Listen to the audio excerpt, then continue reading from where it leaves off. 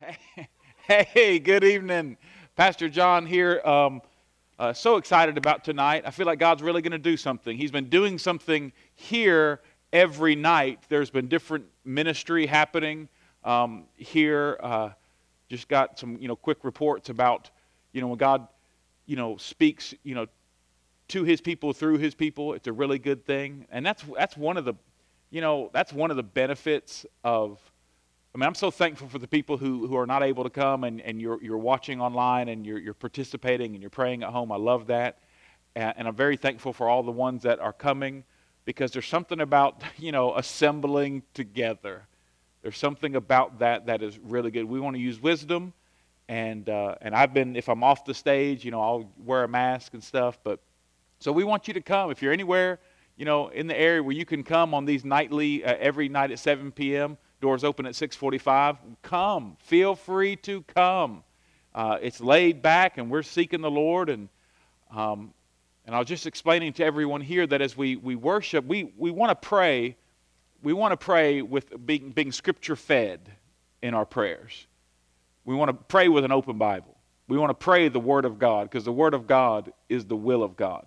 And so here we're on day 44, I think it is, and of the 50 days of preparation. But it's day 4 of our prayer focus. And so we've been here meeting every night, and we're going to keep going all the way till the 29th of May, that Friday night. And I'm taking a night off, and I'm probably going to go have a steak, praise the Lord. And then Sunday, we're going to come. I might have 2, a double portion. And then Sunday is, Sunday we are... day 43, check that because I think it's day 44. Somebody check that for her. Check. Yeah, okay. So what's going to happen on Pentecost Sunday? We're going to come. We're having 3 services, guys. We thought about having service out in the yard and we thought about a bunch of different things and just really felt peace about just having 3 different services. And so we're going to have some more information coming out this next week about how. Because we can't just assume everyone's going to show up just systematically at the right service. So we'll send some information out about that. If you got questions about it, you can call the church office. But we'll have a 9 a.m., a noon, and a 6 p.m. that evening. And that evening service will be the same teaching from that morning. So you don't need to go to all 3. You don't even need to go to 2. Just go to 1. Give time for other people to come. And we'll put one of those online. So you can participate online in that Sunday. And I'll be praying a specific prayer. I just sensed the Lord wanted me on that Pentecost Sunday to pray a specific prayer. And when I talk about Pentecost Sunday, like moving from Passover to Pentecost, which this whole 50 days has been about, dates and times, are important, and we want to honor them, but we don't want to lift them up to something that they're not supposed to be. So it's Pentecost Sunday, but guys, we're going to be living in Pentecost. Pentecost is about the Feast of Harvest and receiving harvest. And so we believe it's a time of harvest, and it's not about that specific Sunday. It's about what God is doing with releasing a harvest.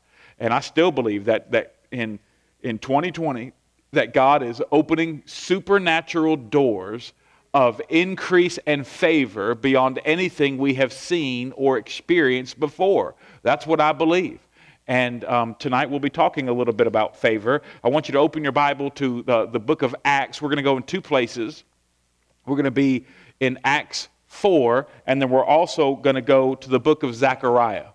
And I'm going to, tonight we're actually on day 44, we're going to be talking about praying like Zechariah. Each night we've talked about like in the promised land how wherever you are, wherever God has brought you out of Egypt, if you're one day out of Egypt, you can be used of God to pray and to bring and to lead somebody else to where you are. That what God does in you, He wants to do through you. And you don't have to wait for you to get a master's degree and a PhD before you start doing it, but you can't bring people to where you've not been. And so wherever God has brought you, then you can, through prayer first, and then through your example, the example of your life and the fruit of your life, you can begin to lead other people to where you are. And so we've talked about praying like Moses, bringing people out of Egypt. We talked about praying like Joshua and Caleb, bringing people through the wilderness to have that prophetic heart of spying out the land to bring them into the land. Last night we talked about those who were in Babylon, prayed to be Daniel-like, and man, that could have been 5 or 6 nights by itself. The book of Daniel is like a prayer book, and that releases visions and prophecy and stuff. Last night, man, it was hard not to teach a lot. And probably tonight, probably like every night, it's probably the same. But y'all know your pastor, you love your pastor. And so we're going to be talking tonight about praying back into the land, having a comeback, praying into a comeback, which is praying like Zechariah. Because Zechariah, the word Zechariah, the name Zechariah means Yahweh remembers. So when we are in a place where we've forgotten and we're confused about what God's call is on our life, Yahweh remembers. And Zechariah is going to help us to remember what God's called us to so we can pray people back into the calling on their life, back into what God has created. So we're going to balance between Acts chapter 4 and Zechariah, just the whole book, which I'm just trusting the Lord to bring me through it. So let's pray. Father, in Jesus' name, we thank you, we thank you, we thank you, we thank you. We honor you, we bless you. We speak peace over every household represented here, and we come tonight to lift up your name, to praise you, to glorify you, not just for us, but for our city, for our region, God. And we just thank you for all that you are doing and will continue to do in our life. Teach us to pray in Jesus' name. Amen.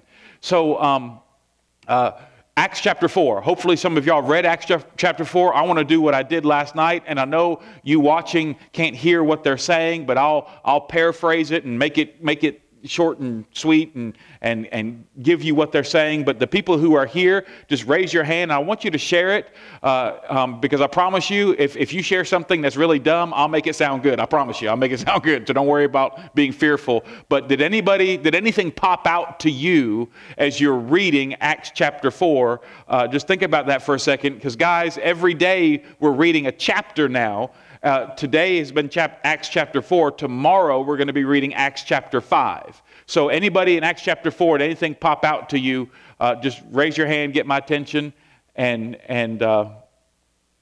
everyone's quiet, everyone's scared. Okay, yes ma'am.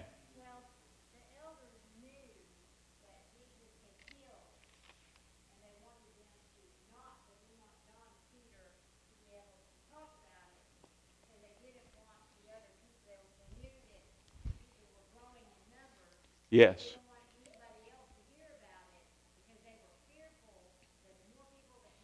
Mm-hmm. Yeah, so she's talking about the persecution that we see in Acts chapter 4 and how, see, when the Spirit of God begins to move through people that have a prayer life. Because notice, Acts chapter 4, and this is like high, intense biblical stuff here. Acts chapter 4 comes after Acts chapter 3.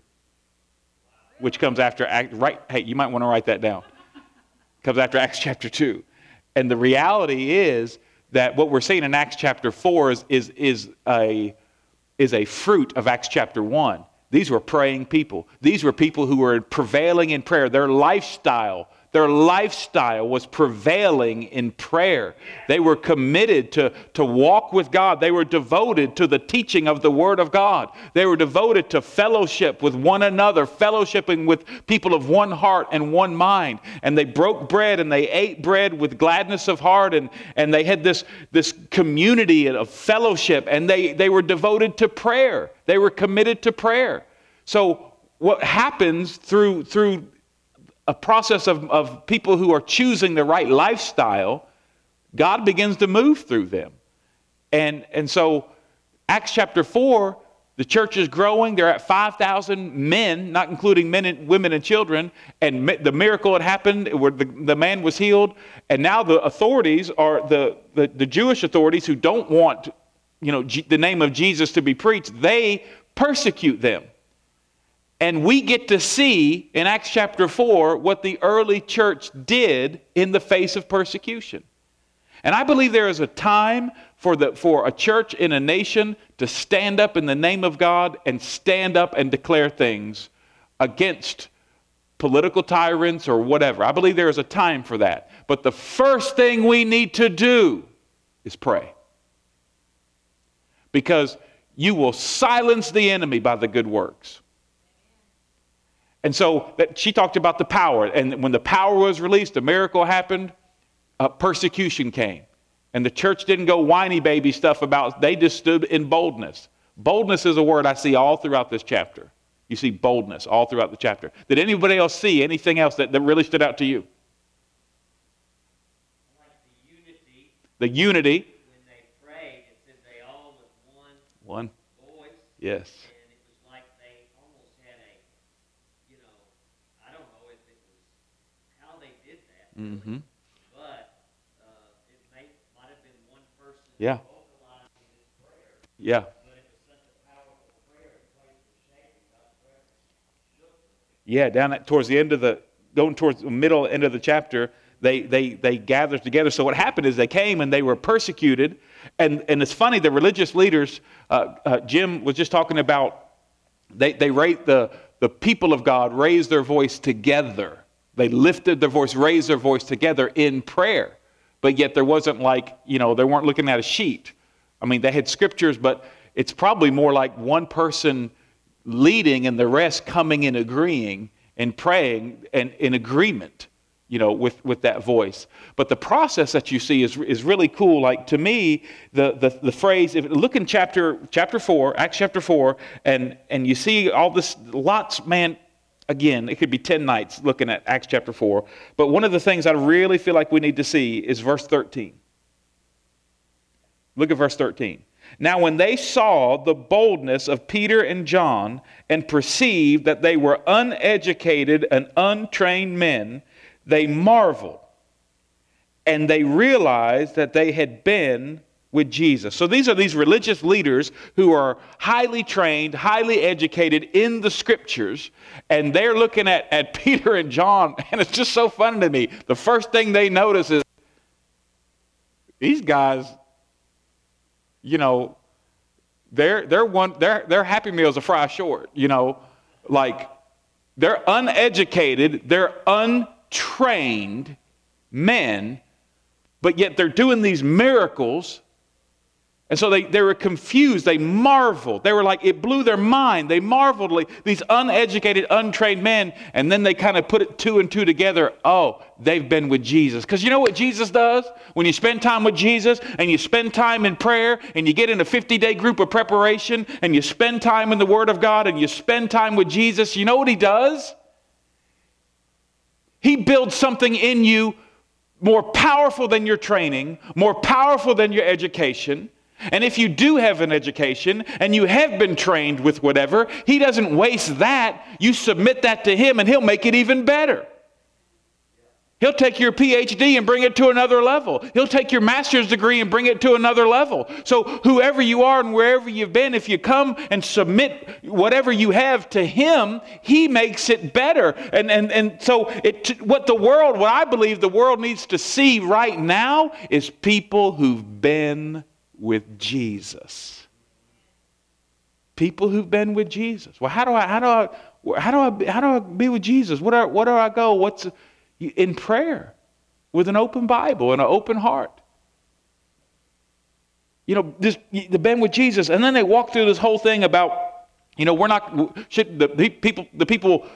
authorities told them they could not preach or teach or do any of this Jesus stuff anymore. And they said, well, okay, tell you what, we're going to obey God rather than man.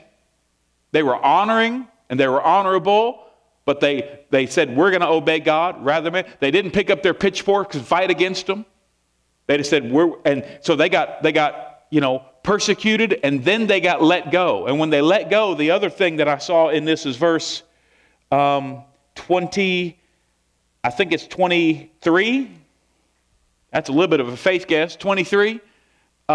Where it says, when they were let go, they returned to their own companions. And your Bible might say different phrases there, but they had a group of people that they returned to, because they had a prayer life with a group of, not just by themselves, but they had a prayer life with a group of people.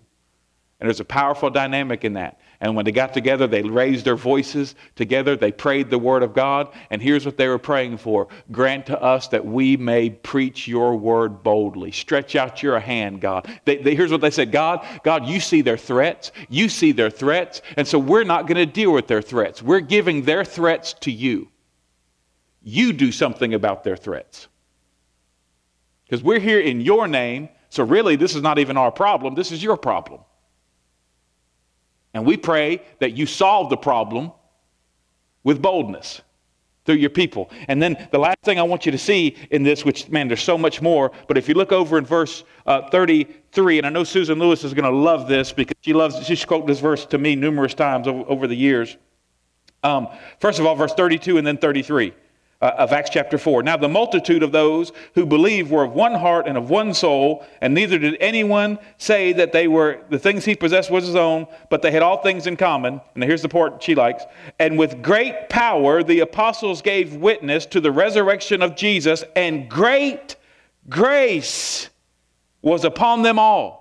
And it talks about this prosperity that they had. They had this unbelievable prosperity to where they were, the prosperity of God in their life was not greed, and it wasn't selfishness, and it wasn't me, and I. It was prosperity for the purpose of generosity, and the prosperity came out of a prayer life and an obedient life, and it came out of great grace. So when we see great grace, like we've talked about faith and great faith here at Faith Center, and Jesus would say, "Oh, ye of little faith." But now we see grace, but now we see great grace. So that means a bunch of people were walking by grace through faith. What happens when a bunch of people come together and they start living a lifestyle that is dominated by grace through faith? What happens is great grace is released. And what does great grace look like? Promised land living. Debt free. You know, what if every family in Paducah was debt free? Well, yeah, the government can. I ain't talking about the government doing nothing. I'm talking about God doing something. His grace doing something. And so the great grace of God upon our lives. And so that brings me back to Zechariah. And I just got to show you this little bit. Go in your Bible back to Zechariah. For those who've never seen it, just trust the Holy Spirit to help you find it. Zechariah, and I'm just going 1-2 skip a few to praying. So in Zechariah, if you in chapter 1, and you might want to, if you really want to study this out, you might want to get a pen out because I'm going to go pretty fast through some of these things. And you can read Zechariah on your own. Just remember this. Zechariah means Yahweh remembers. So when people, because in a couple days, or probably maybe tomorrow, I'll start talking about how to pray from the promised land. We'll talk about David and talk about some other people there. So tonight we're talking about how to come back out of Babylon. How to have a comeback. How to come back to God's first plan for your life. Yeah, but Pastor, you don't know what happened. It doesn't matter what happened. What are you going to do about it? See, what happens to you is not as important as what happens in you. And when you make a decision to say, I'm going to walk by grace through faith, then you position yourself for great grace to begin to accelerate in your life. You position yourself for that. And so what Zechariah was used with throughout. If you study Zechariah, you have Zerubbabel. That's a cool name. I just like saying Zerubbabel. Zerubbabel and Joshua are the two leaders, and it represents the government and the priesthood, the high priest. So it's the governor and the high priest, which represents the twofold dimension even of Jesus Christ. He's King of Kings, but he's also high priest. So we are a kingdom of priests. We have a twofold dimension. So what we do in the house of God as priests should not stay in the house of God. It should go to all the land and all in our business, in our family. It should hit every area of the land.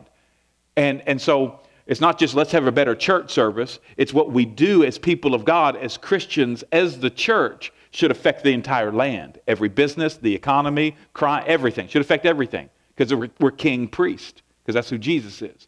So we're praying with a kingdom authority and a priestly heart.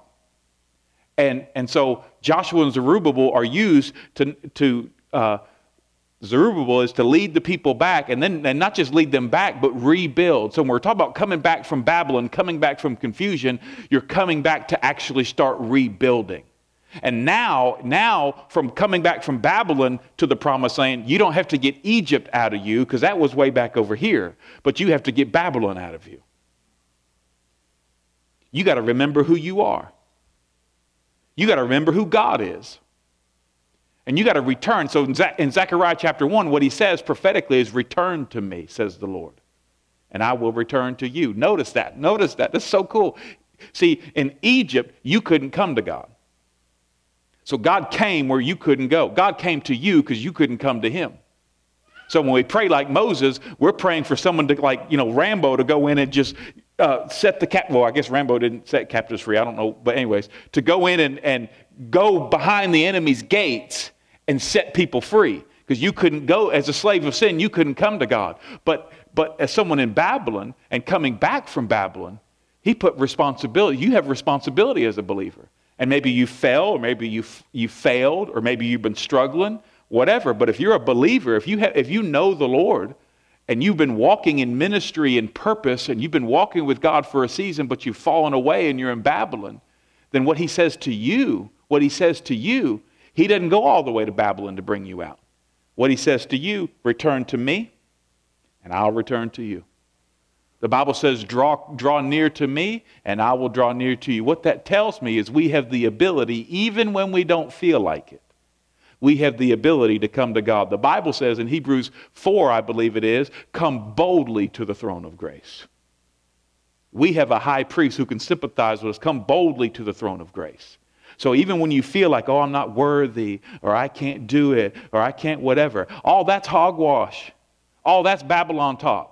You know God's got a calling on your life. You know God's got a gifting on your life. Now you need wisdom and all that stuff of how to walk it out. You don't do this without wisdom. You have wisdom when you walk it out. But you got to start with the thing of saying, you know what, Lord, I will respond to your word. You say return to you, and that you will return to me. And so there's that thing of you coming back to him.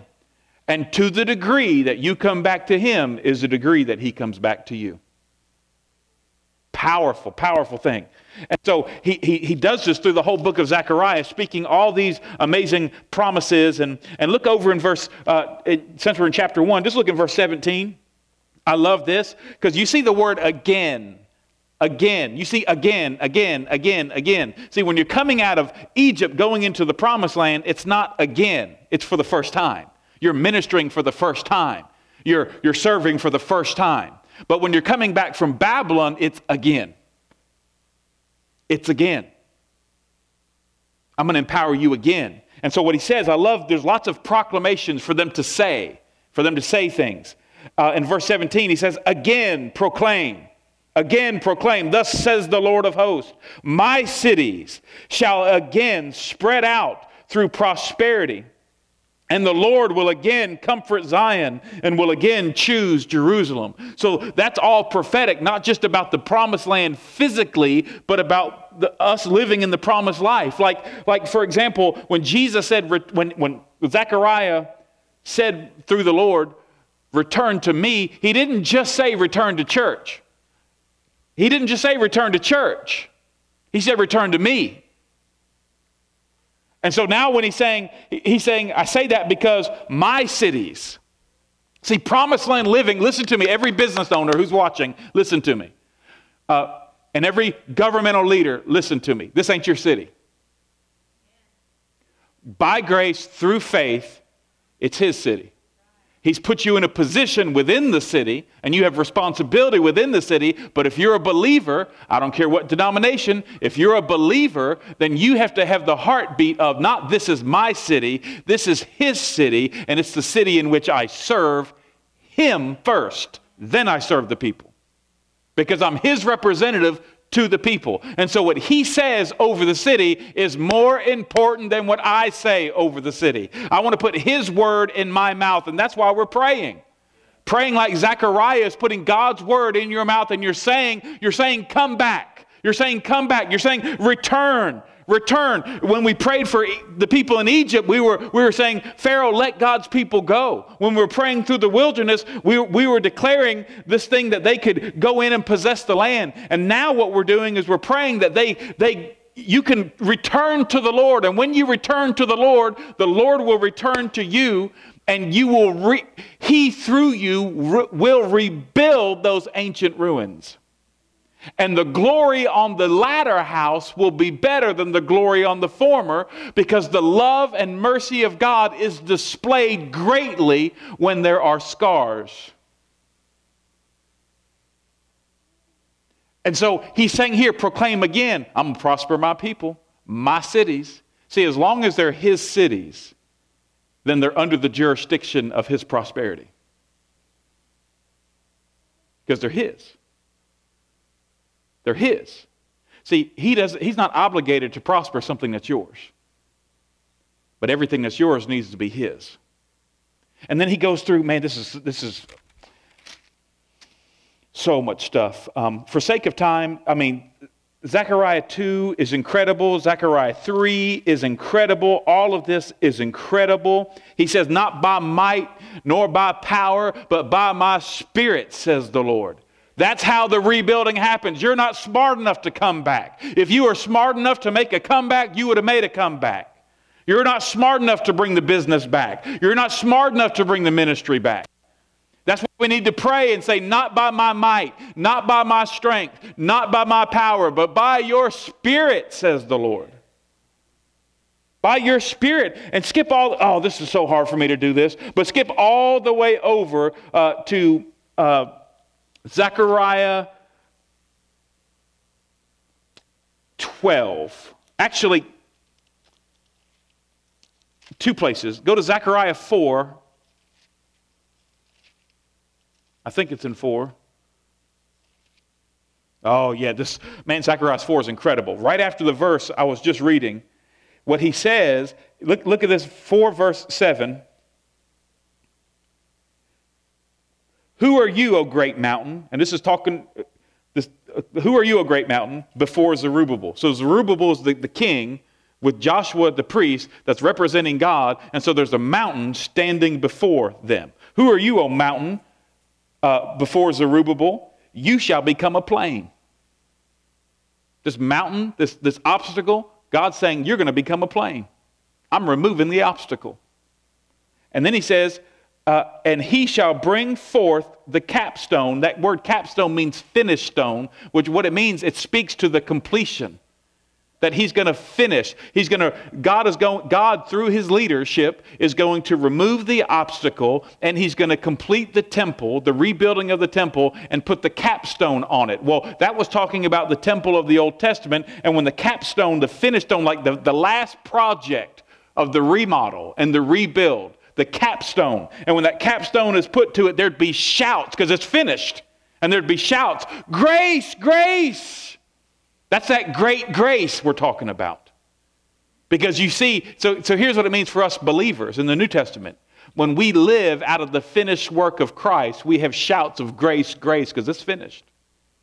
And even though there's things that are unfinished in our life, we walk by faith, and the faith gives us access to grace, and the grace is a capstone that says, I live in what Jesus finished for me. And so we pray from a finished place. We pray from the end, knowing God's working it all out for good. And then you skip over to Zechariah. Oh, I ripped my Bible. Over Zechariah 12. And this will be the last scripture I share, and then we're going to pray. So you can go ahead and come on up to the keyboard if you want. I know you want to read that verse, but just listen real well. She has her Bible open, reading. That's so good. Zechariah 12. Man, it's so good. Verse 10. Zechariah 12, verse 10. And I will pour on the house of David. We'll talk more about the house of David in the Promised Land. I will pour on the house of David and on the inhabitants of Jerusalem the spirit of grace and supplication. And that's talking about this request for favor. So when you see grace and supplication, it's talking about the favor of God, the kindness of God, the unbelievable, miraculous power of God being released through our life, seeing His kindness and favor come. Great grace, debt-free, families restored, people healthy, people whole, people not in depression anymore, people that are walking strong and walking well and living and enjoying their life, serving God, not serving themselves, but living for the glory of God, being prosperous to help other people in their need and bring them out of poverty. Bringing other people out of their Babylon and their depression or whatever it may be. So he says, may a spirit of grace and supplication that they will look on me whom they have pierced. Yes, they will mourn for him as one mourns for his only son and grieve him as one grieves his firstborn. So I believe in the New Testament what that's speaking to us about, because we always have to read the Old Testament with the New Testament perspective because Jesus fulfilled it.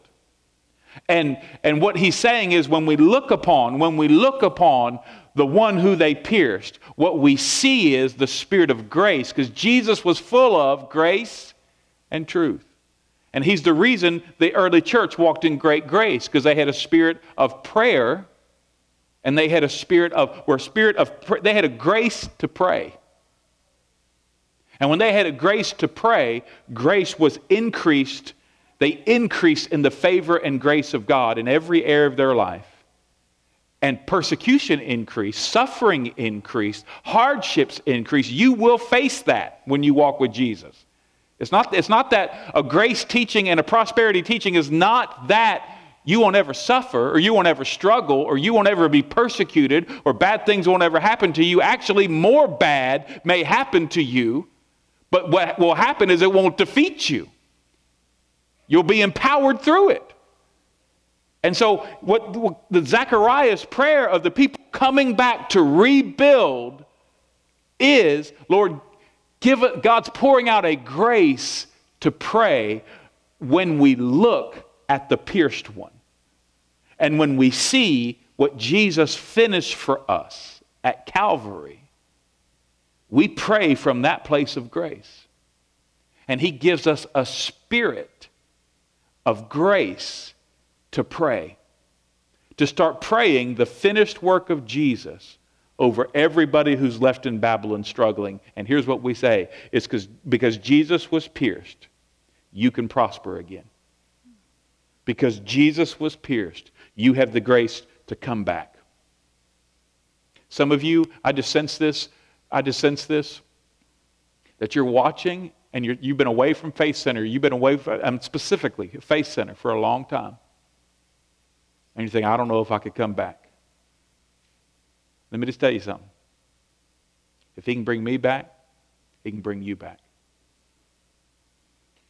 And we're going to welcome you. We're going to welcome you. And we're going to put you to prayer, and we're going to put you to work. And we're going to welcome you. Because there's ministry and there's life that Jesus wants to bring through you. And the place to start, if you're going to come back, the first place to start is prayer. Prayer.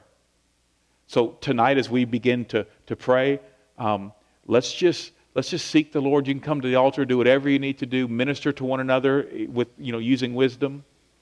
And let's begin to pray for ourselves, our churches, our families. Let the Lord lead you in people who need to come back and start declaring the word of the Lord, that boldness, they'd have a boldness to come back and start praying for a release of that great grace that starts with the grace to pray. So Father, give us a grace to pray. Give us a grace to pray to tear down the strongholds of the enemy. Give us a grace to pray, Lord. We honor you, we bless you, we magnify you, we thank you.